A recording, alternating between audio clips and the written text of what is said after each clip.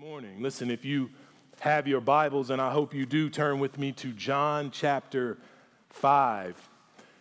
John chapter 5. If you recall, earlier this year, we began a study through the Gospel of John. However, we took a break for about 10 weeks, and we walked through 6 weeks of church distinctives. And then for the last 4 weeks, we were covering several of the church values, which was a great study, really helpful for me. I hope it was a blessing to you as well. But this morning we will be jumping back into the book of John, and we're going to pick up where we left off. Last time we ended chapter 4.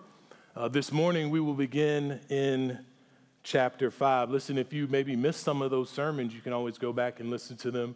They're available on our Spotify, also on our Christ Covenant Fellowship YouTube page.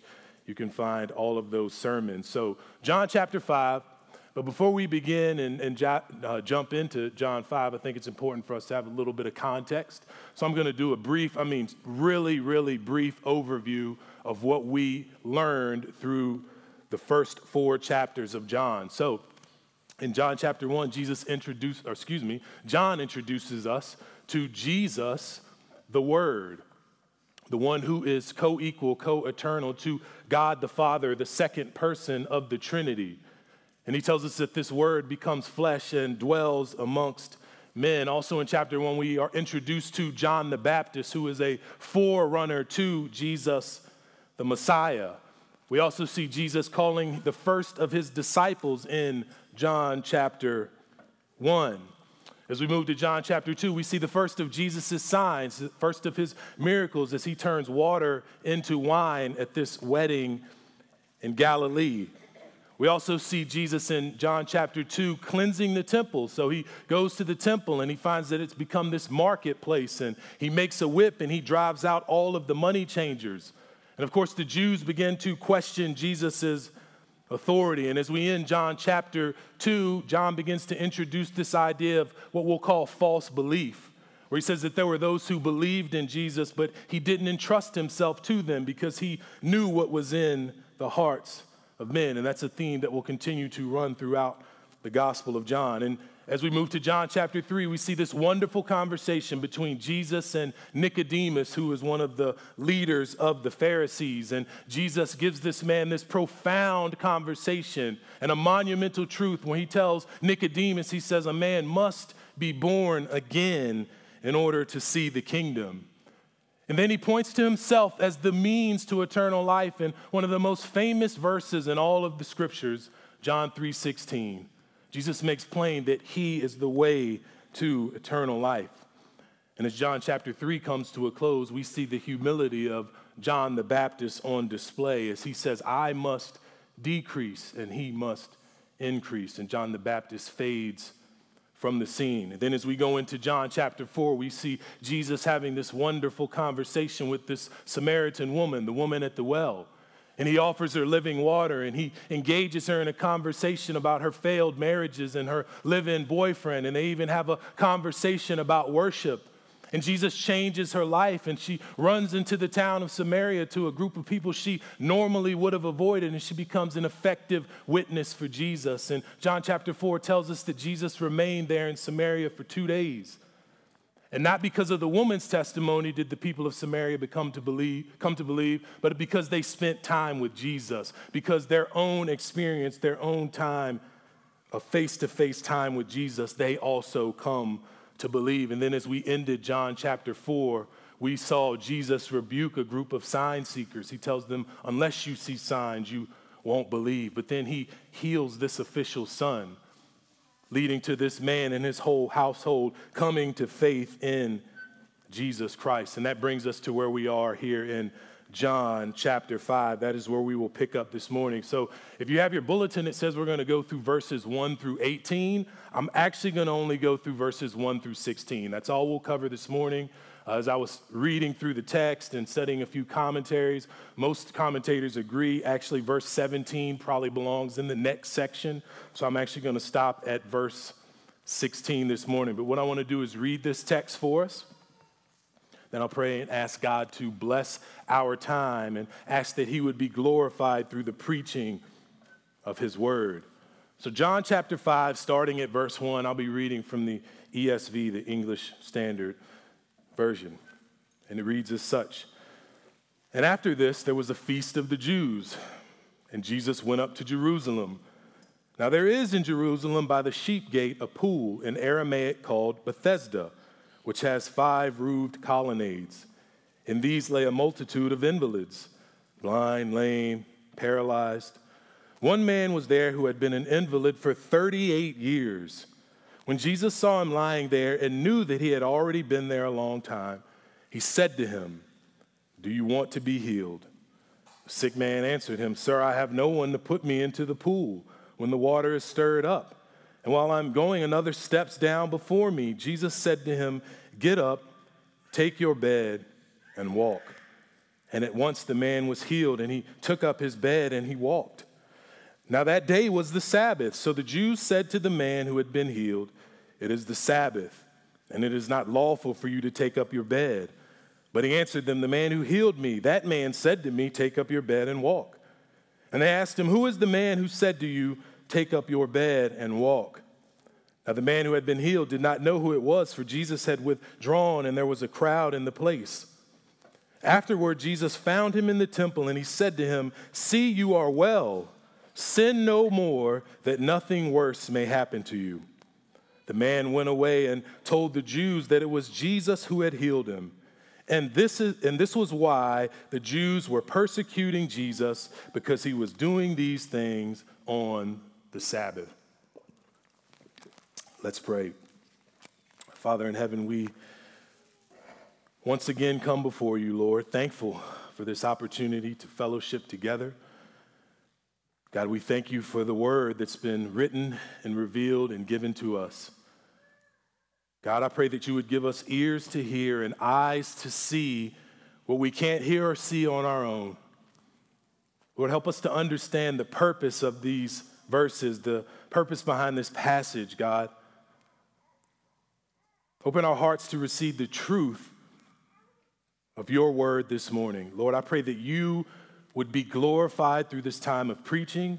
God, I pray that your spirit would be at work in and through me to do what only you can, bringing the dead to life, saving the lost, exalting yourself through our time of worship this morning.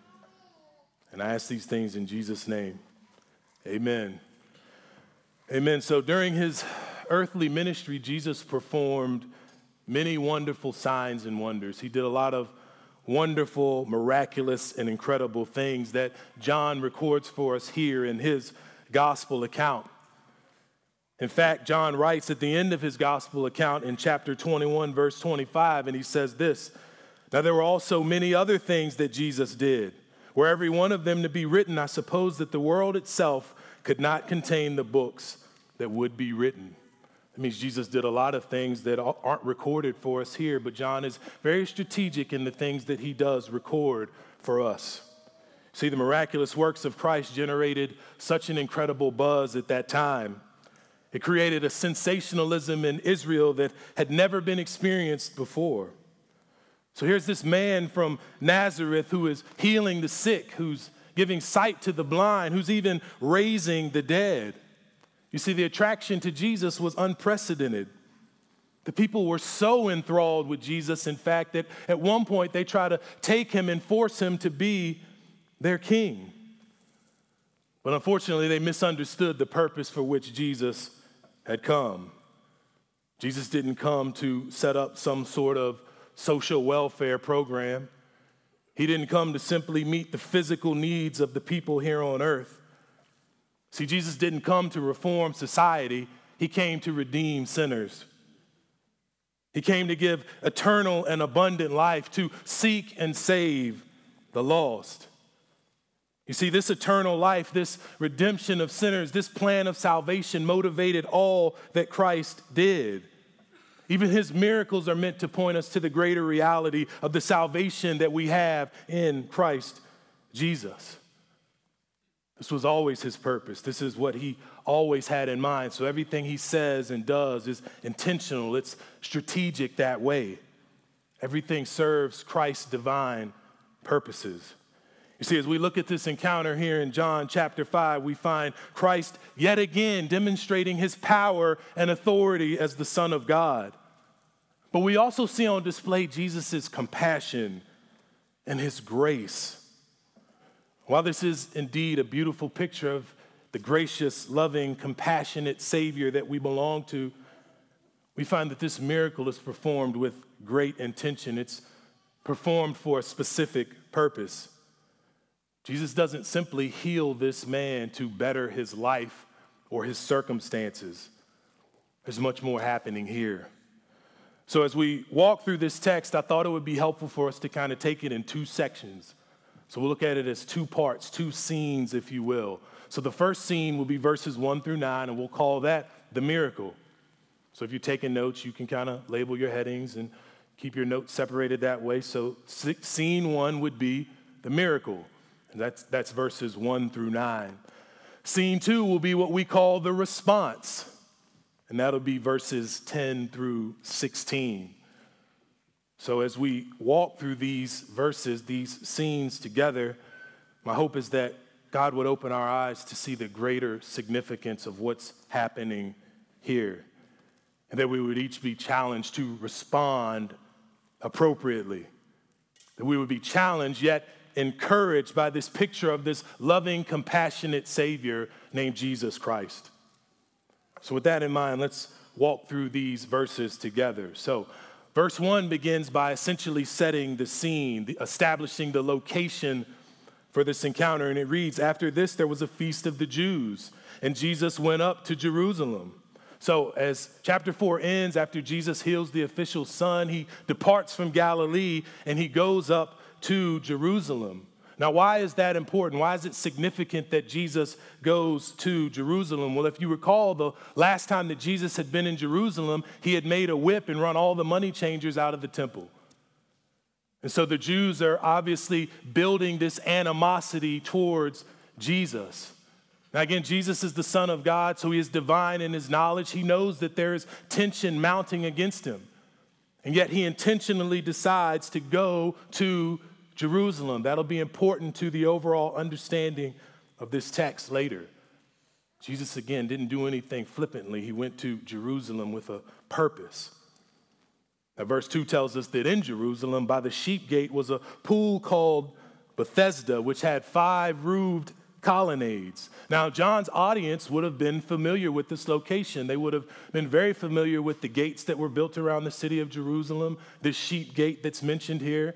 Maybe some of you, if you've read through the book of Nehemiah, you're familiar with that story as well, where Nehemiah goes and helps to rebuild the walls around the city of Jerusalem, and it mentions the sheep gate here and the location of other gates as well. You might also be familiar with that encounter from the book of Nehemiah. But here it says the pool is called Bethesda. Now, the word Bethesda is the Greek transliteration of a Hebrew or Aramaic word that means house of outpourings or house of mercy. And what an aptly named location for what is about to transpire. This is so incredibly fitting. Again, all by the Lord's divine orchestration, by his purpose, that he would come and heal this man in a pool called House of Mercy. This is so fitting. See, in verse 3, it says that at this pool, or in these, lay a multitude of invalids, blind, lame, and paralyzed. So the text tells us at this site, at this pool, there's a lot of people laying around that are disabled, that are sick, that are ill, that are dealing with illnesses. But something I want to draw to your attention before we move on quickly is if you look at the text, you'll notice something, and maybe some of you have noticed this already. Verse 4 is missing. If you have the ESV like I have, it goes straight from verse 3 to verse 5. There is no verse 4, which is odd. Now, if you have the King James Version, there is a verse 4. In fact, if you also have the King James Version, verse 3 is actually a little bit longer than what we have in the ESV. If you have the NIV, it also offers you a footnote that includes a verse 4, So the question becomes why? Well, why is it missing? Why the discrepancies here? Well, the earliest and most reliable copies or manuscripts that we have do not include verse 4. It is believed that verse 4 was added later by the scribes after John had recorded and written his gospel. It is believed that they added the extra or the extended version of verse 3, and they added verse 4 as marginal notes to explain further what we have in verse 7. If you look down at verse 7, it says, the man talks about the water being stirred up. Well, here, let me just read for you the extended version of verse 3 and the verse 4 so we have some context.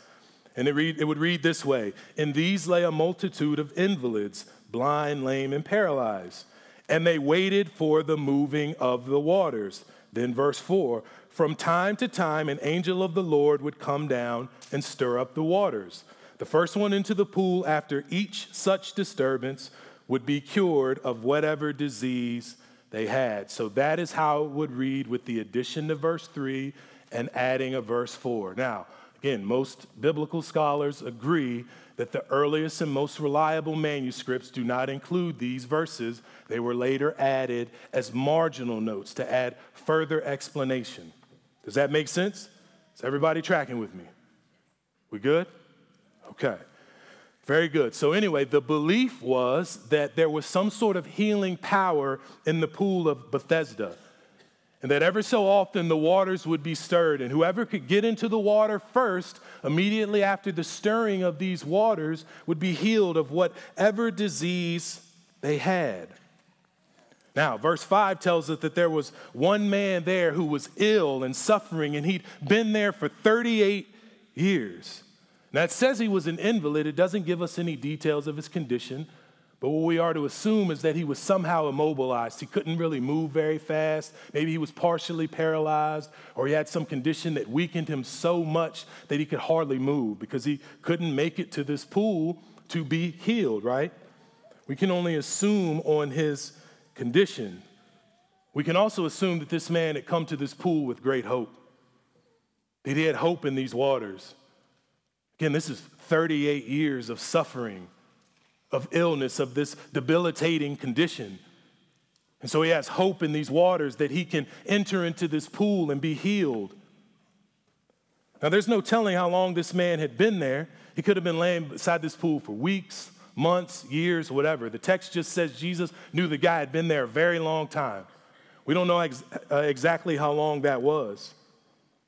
We knew he had been there for quite some time, and he was hoping to be healed. And see, when we arrive at verse 6, here's where we begin to see the compassion of Christ healing this man. See, what I want you to take note of is just as Christ in his compassion is moved to intervene in this man's situation, God in Christ is moved to act on behalf of sinful humanity. Is this thing on? Amen, somebody. Amen, somebody. God has intervened on your behalf. If you're a believer in Jesus Christ, that is your reality this morning. His compassion has brought you from death to life. And here we see the loving compassion of Christ on display, but we also see something else, Jesus' divinity here. We see his divine knowledge. Verse 6 says, when Jesus saw him lying there and knew that he had already been there a long time, he said to him, "Do you want to be healed?" See, the text tells us that Jesus knew. Now, we have no reason to believe that Jesus had ever met this man. In fact, in verse 13 shows us that they didn't know one another. So what we see here on display is the fact that Jesus is indeed God. He is the Son of God. He has a divine, supernatural knowledge. This is Jesus showing that he has intimate knowledge of every man, every woman, every situation, every circumstance, every heart. You see, Jesus knew that this man had been suffering for 38 years. He knew exactly how long this man had been laying beside this pool, day after day after day, just hoping to enter into these waters and be healed. Jesus was completely aware of this man's situation prior to this day. You see, just as Jesus knew this man's situation, he knew his need, he knew his suffering, he knows yours too. He knows mine. I think sometimes it's really easy for us to forget that. We don't always feel like God knows what's going on with us. Look, I can even say that that's been me even this week. Right? That there are things happening in my life and it feels like one thing after another. Things are piling on top of each other. And it's like, God, don't you see what I'm already dealing with? God, don't you know what's happening down here? Yes, he knows. Yes, he knows. He is aware. He is a good and loving God. He is compassionate. Whatever it is you're facing, whatever circumstances, whatever challenging circumstances may arise in your life, don't think that God is some distant or disconnected God that doesn't know. Don't think that he's far away. The Bible tells us quite the contrary, that God is very near to us. Psalm 145, we've read this several times in our call to worship in our services, but Psalm 145:18 says, the Lord is near to all who call on him. He's not far away. He knows. Right, in Matthew chapter 6, in Jesus' Sermon on the Mount, as he's preaching to his disciples, he tells the disciples that God has such intimate knowledge of what's going on with them that he knows what you need before you ever even ask. He knows. The writer of Hebrews reminds us that our great high priest, Jesus Christ, can sympathize with us. Why? Because he knows where we're at. Because he knows what we're going through. He knows you. He knows us. And I think an important caveat to that is that doesn't necessarily mean that God's going to remedy your situation the way you want or when you want. It's important to understand that. And we even see that from this text, right? I mean, the man had been an invalid for 38 years. Why didn't Jesus come to him before then? Why did he wait? The man had been laying beside that pool, the text says, for a very long time. Why didn't Jesus come to him before that day? If he knew this man's suffering, if he knew his condition, why not come sooner? It's because Christ is on he was on a divinely appointed schedule, not a minute too soon, not a minute too late. He encountered this man at this pool at exactly the right time. And this serves as a reminder to each of us. It's God's timing, not ours. God's timing, not ours. We must trust that not only will God act at the appropriate time, we have to trust that God will act in the appropriate fashion. See, I think that's hard for a lot of us. We want God to act the way we want him to act, when we want him to do it, right? It's hard to trust his timing. It's hard to trust God's timing. But again, God is fully aware of our circumstances, and he operates according to his divine schedule. So he may not rectify your financial situation right away. He may not fix your marriage immediately or ever. He may not heal your diseases, but he's fully aware of your need and your circumstance. And most importantly, he is a loving, compassionate, faithful God. If you don't believe that, look no further than the cross. Amen? Y'all don't hear me. You don't believe. You ain't with me. Amen? Praise God for the cross. Praise God for the compassion of Christ that saves and secures us eternally. See, the text tells us that Jesus knew this man had been there a very long time.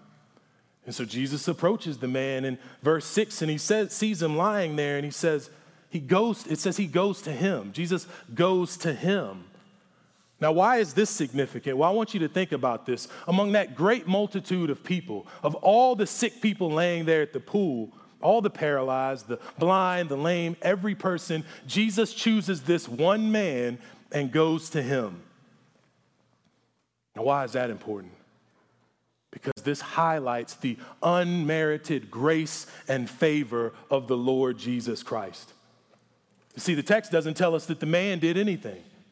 He didn't do anything to earn Jesus' attention or to earn his compassion or his favor. Jesus simply chooses to exercise his loving compassion toward this man.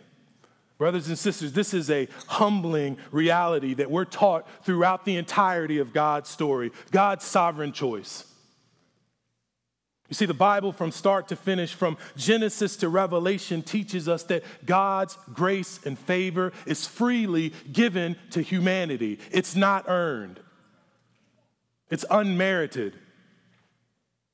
It's given to us not because we're somehow deserving of it, but because God is so loving and gracious. Again, this points us to the reality of God's sovereign choice. And we see this on display elsewhere. We see this on display throughout the entirety of the scriptures. Like even with Jesus. What does Jesus do? He chooses 12 disciples, right? So he goes to 12 men of Israel and he chooses them. They don't choose him. He chose them. We even see an encounter with a guy like Zacchaeus.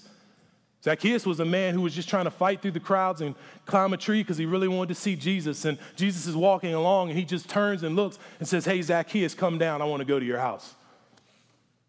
He chose Zacchaeus. He hadn't done anything significant. Even John chapter 9, which is an encounter we'll get to later with the blind man. Right, the disciples are walking along and Jesus sees this blind man and chooses to give him his sight. Jesus chose him. Even go back to the Old Testament and the nation of Israel. God chose them to make them his people. Not because they were so numerous or mighty or great, but because of his loving choice. The sovereign initiative is with the Lord. Listen, if you're here this morning and you're a believer in Jesus Christ, see, if God has changed your heart and renewed your mind and healed your soul, you can't take credit for that. That was all by his doing. He chose you. Again, what a humbling reality that is. Thank God that he so graciously and compassionately has numbered you amongst the redeemed. Amen.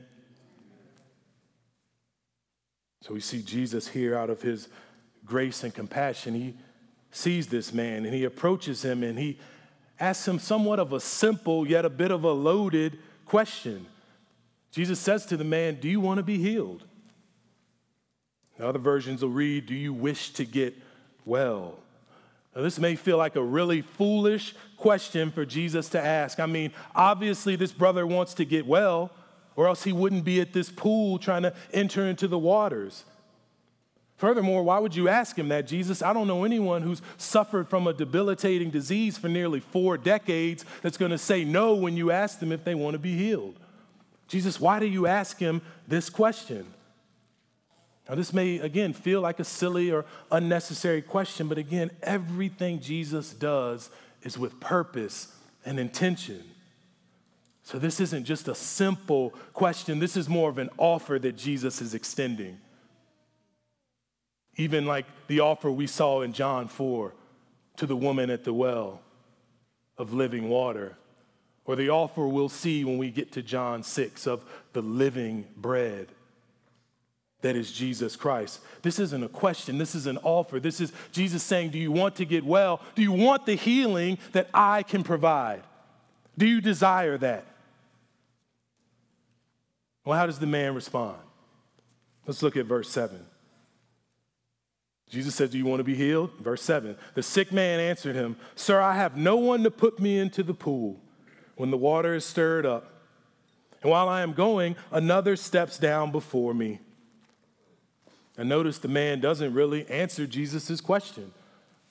At least he doesn't answer it in the affirmative. He doesn't say, "Yes, I want to be healed," which is what you would expect from a man in his position. It's not a "yes, please help me." Instead of responding to this offer affirmatively, instead the man only points to what he perceives to be insurmountable obstacles to his healing. Now let's stop right there for just a second. Isn't this just like a lot of us? Isn't this just like a lot of people that we encounter? Right? You share the gospel with them. You extend this invitation of eternal and abundant life, freedom in Jesus Christ.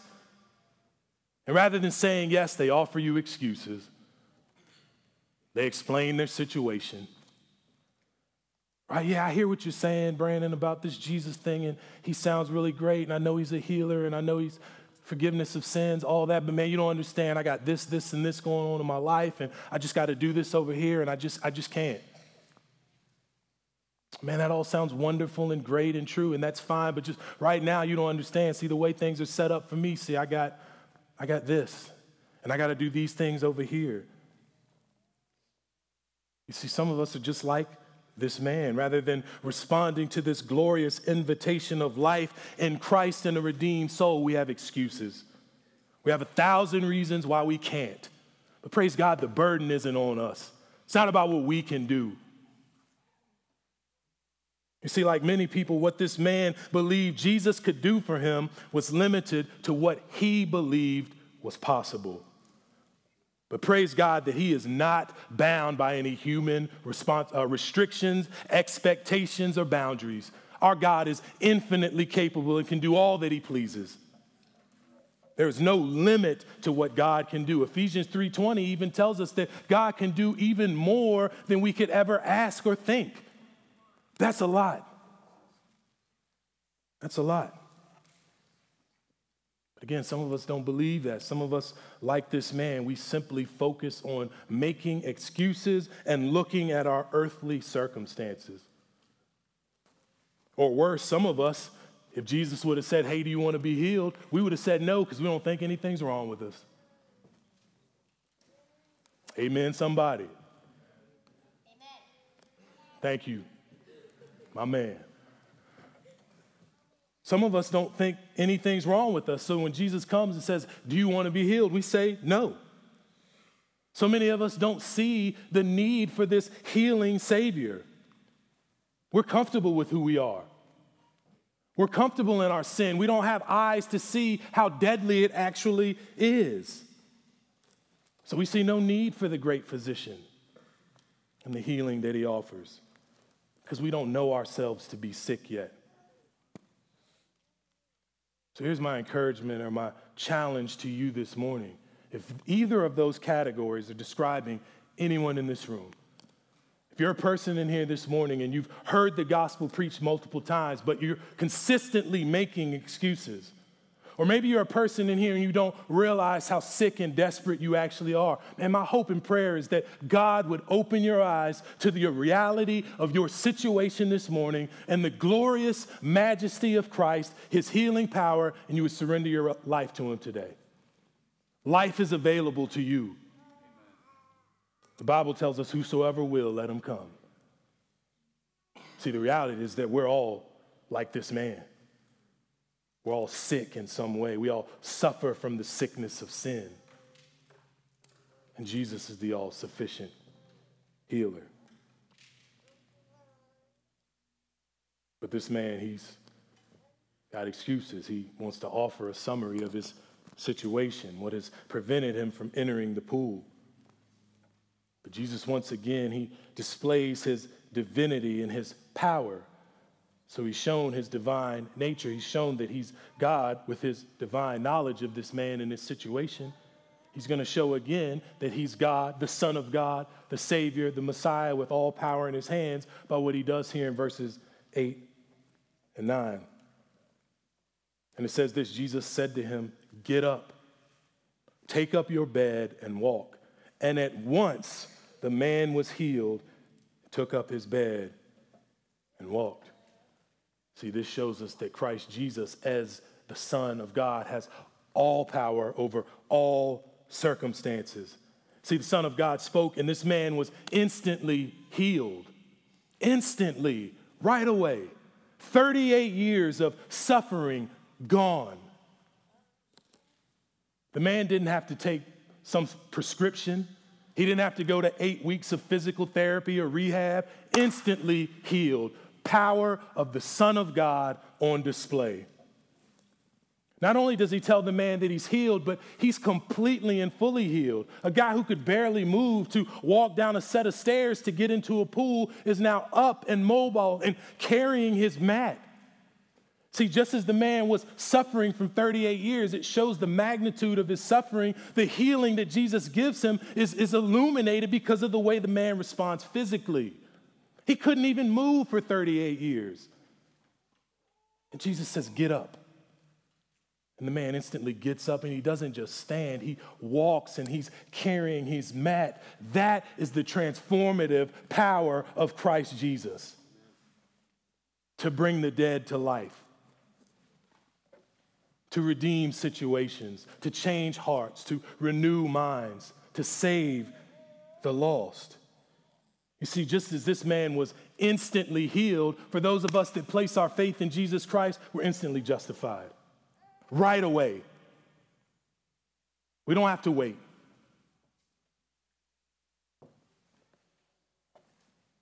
Praise God. Now, something that I think is interesting to note about this miracle is that this man doesn't even exercise any faith in Jesus Christ. Now, that's important too. Notice that Jesus heals this man without the man even demonstrating any kind of faith in him. You know, there are a lot of people these days, and I guess we'll call them what we call faith healers, right? And they'll tell you, man, if you just have enough faith in Jesus Christ, he'll heal you, right? And you see these guys on TV, and they have these massive conferences all over the world, and people flock to them because they're really hoping that they're going to get healed, right? See, but the problem is that, first of all, that's unbiblical. To say that, oh, if you just have enough faith, God will heal every single disease. It's not biblical. Number two, what do we do with the people who go to those conferences and events and they leave there in the same condition they came in? People who truly love Christ, who have truly exercised faith in him. And then they leave and they're still wheelchair bound, or they're still battling this terminal illness. And these faith healers, so corrupt and so wicked in their philosophies, they tell you, oh, well, you just didn't have enough faith. Maybe you just didn't give enough. Right? A text like this is a prime example that it doesn't necessarily take faith to precede some sort of healing. That's not the way it works. Jesus healed a lot of people without them exercising any faith in him. I think it would the 10 lepers, right? Heals all 10 of them. Only one of them came back to worship Jesus. The rest of them went on about their business. So Jesus didn't always heal people simply because they exercised faith in him. This is just a beautiful illustration of Jesus's compassion and God's sovereign choice. What a blessing it is for each of us to have been given such grace. For God to choose each of us to be called his children, to have been chosen by him and destined for salvation, all because of his amazing grace. What a beautiful picture of it we have here. So that is just a synopsis, so to speak, of the miracle. Now let's move to the response briefly. So we've seen the compassion and the power of Christ displayed through the miracle. Let's look at how the man responds. Now, the second half of verse 9 says this. It says, now that day was the Sabbath. Now, this is not a mundane or insignificant detail, but rather something that's critical to the understanding of this incident and the purpose for which Jesus does what he does. Now, let's look at verse 10. It says, so the Jews said to the man who had been healed, it is the Sabbath. It is not lawful for you to take up your bed.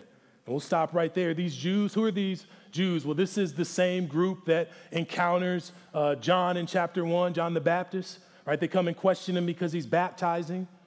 It's the same group that harasses Jesus after he clears the temple. Well, who are these Jews? These are the religious leaders of the day, the Pharisees, the Sadducees. This same group, they come and now they're hammering this man, questioning him. Hey, man, you're violating the Sabbath. You're carrying your bed.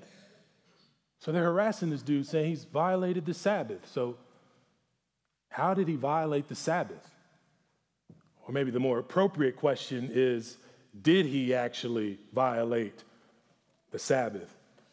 Well, according to Exodus 31, verses 12 through 14, work was prohibited for the nation of Israel on the Sabbath day. However, those texts do not specify the type of work, but what is believed is that it was your occupation. Any type of work you did for your livelihood, right? Part of your occupation, your employment, was to be forbidden on the Sabbath. However, the rabbinic tradition took Sabbath requirements a step further, and they added 39 categories of work that you could not do on the Sabbath. One of those categories included carrying any goods, right? So if your job was to carry and transport goods, you could not do that on the Sabbath. So they see this man walking and carrying his bed, and they say, oh, brother, you're carrying goods. You're violating the Sabbath. That's not exactly how it works. Pastor John MacArthur is helpful here as he commentates on this section of Scripture, and he says this: the rabbinic prohibition against carrying loads on the Sabbath was ostensibly based on such passages as Nehemiah 13, 15 through 18, and Jeremiah 17, 21 through 22. Those passages, however, are aimed at individuals who conducted their ordinary business, their livelihood or occupation on the Sabbath. Thus, they did not apply to the healed man, since he did not make his living carrying his mat, end quote. Does that make sense to everyone? It's not like this brother carried mats for a living, okay? That wasn't his job. But yet here we have this group of Jews hammering down on this man. And they're questioning, not because he's violating God's law, but because he's violating their man-made traditions. And technically, he wasn't even violating it. But either way, this man is intimidated by these religious leaders. He's feeling the pressure. So what does he do? He passes the buck. Verse 11 says, he tells them that, what was the man who healed me that said to me, take up your bed and walk? So he's buckling under the pressure of these religious leaders, and he passes the buck and he blames Jesus. Oh, well, this guy told me to pick up my mat. But I want you guys to notice something in verse 12, the response of the Jews here. They say to him, who is the man who said to you to take up your bed and walk? Now, what's important to note is they skipped right past the most miraculous thing. The guy says, the man who healed me.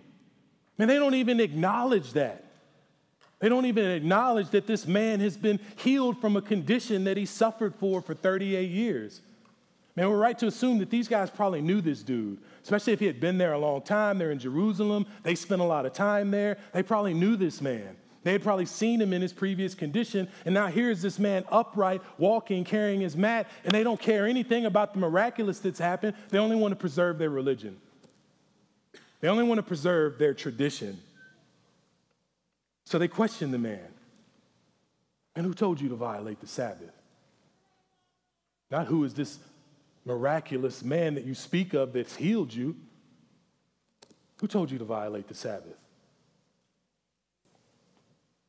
But there's one problem. The man doesn't know who it was. He has no idea who it was that healed them. And so the text tells us that Jesus had slipped away because there was a great crowd there. No doubt there were those who were seeking the miraculous, the sensationalism, or those that may have been looking to persecute Jesus. Right? So Jesus had slipped away. He had withdrawn from them. And verse 14 says, afterward, Jesus found him. Now let's stop there for a moment. Jesus is the Son of God, again, with this divine knowledge. So he knows if I go back to this man and identify myself, he knows this man is going to go tell these Jewish leaders who he is. He knows his identity is going to be revealed. So then why does Jesus go back to this man? Why does he offer this opportunity to be identified? What's more than just that? Jesus goes to admonish this man. He goes to warn him. And Jesus says to this man, see, you are well. Now sin no more, that nothing worse may happen to you. And what a sobering statement this is. You see, Jesus points this man and us to an important truth. that there are consequences of sin, certainly for eternity, but also in this life, also in the here and now. And then one of those consequences can look like illness and sickness. Now, the Bible does teach us that not all illness, not every single illness or sickness that we experience is the result of some personal or individual sin. I mean, again, think about the encounter in John chapter 9, right? They're walking along and they see the blind man, and Jesus' disciples say, who sinned? Was it this man or his parents that he was born blind? And Jesus says, this man was born blind for the glory of God. So the Bible clearly teaches that not all illnesses or calamities or diseases are the result of personal sin.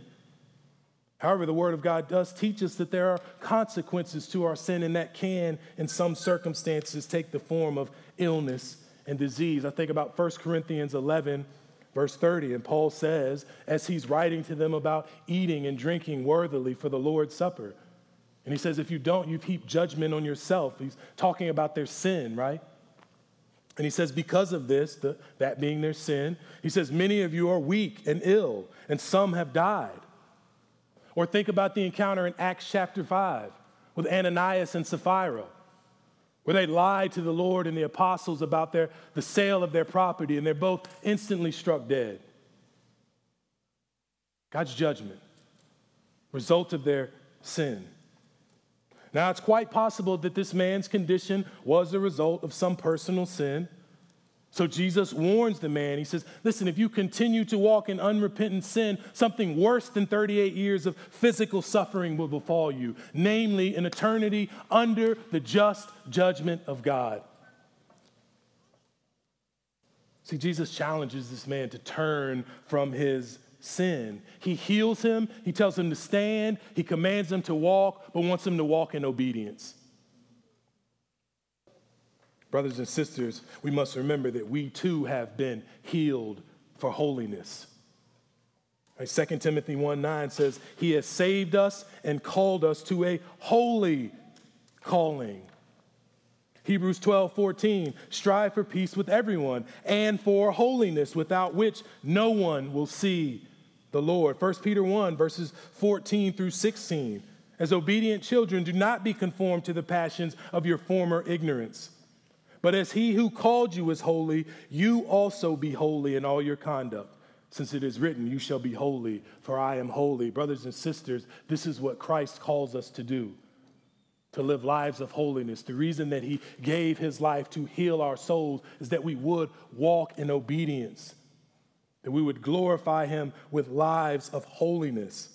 You see, just as Christ has healed this man physically and he calls him to sin no more, in the same way, for those of us that are in Christ, for those that have had our souls restored and redeemed and been made whole in Christ Jesus, holiness is our response.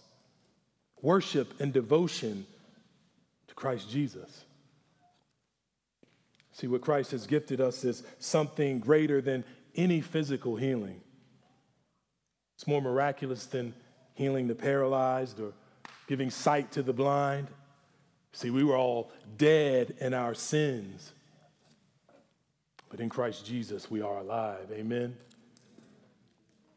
See, just as this man would have died in his condition apart from the compassion of Christ, unless we repent and turn to Jesus, we too will perish and suffer for eternity, something far greater than any suffering this life has to offer. So we move to verse 15. It tells us that this man went away and he told the Jews that it was Jesus who had healed him. Now, this man wasn't trying to give Jesus credit. That's not what he's doing here. He isn't attempting to offer praise and honor to the Lord Jesus. He's simply trying to enter the good graces of these Jewish leaders because they'd been pressuring him, trying to persecute this man, saying he's violated the Sabbath. So he goes back to them and says, well, the guy who healed me and told me to violate the Sabbath was this guy named Jesus. Again, this is where we really get to the heart of this encounter. This is where we get behind the purpose for which Jesus performs this miracle. Verse 16 says this, and this is why the Jews were persecuting Jesus, because he was doing these things on the Sabbath. You see, Jesus knew before he entered Jerusalem, before he ever healed this man, he knew exactly what would happen. He knew this man would immediately go back to the Jews and give up his identity.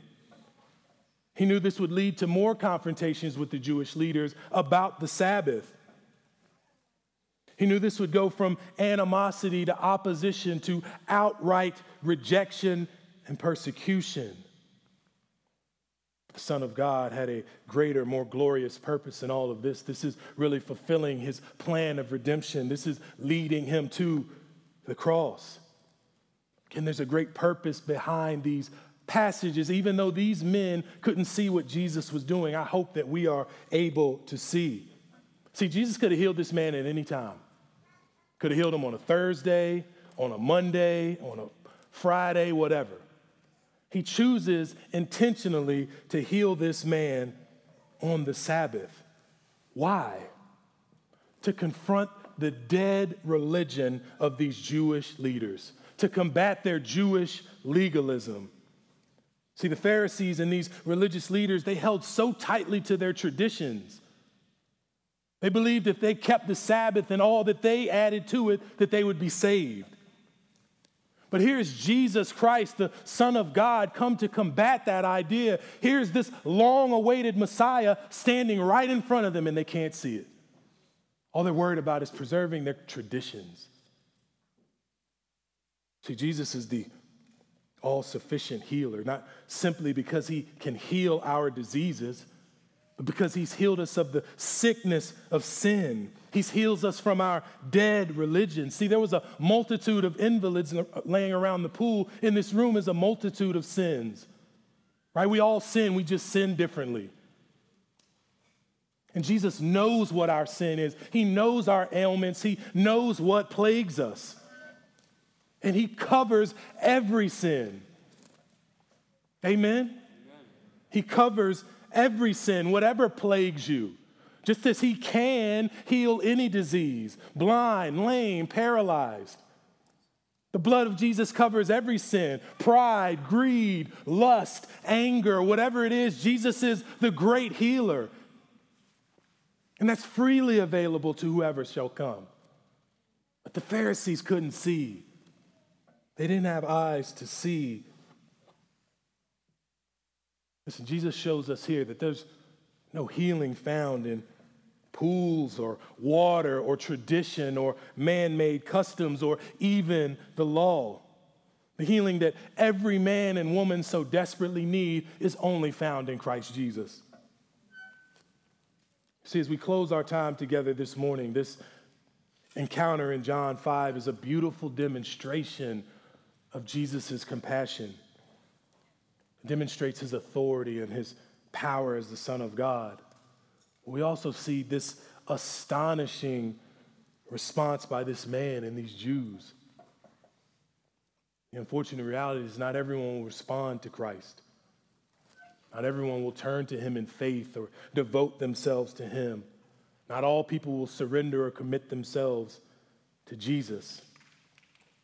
Some people will deny this invitation to life. There are those who will deny the invitation to healing. But to those who turn to Christ, to those who look to him in faith, we find the forgiveness of sins. What you receive is infinitely greater than any physical healing. See, the glorious reality is that all who turn to Jesus are delivered eternally from the eternal penalties of sin. We might not be healed from every single illness or disease, but the greatest benefit is having a soul that is secured in Christ Jesus. Having eternal and abundant life because of this glorious and all-sufficient Savior.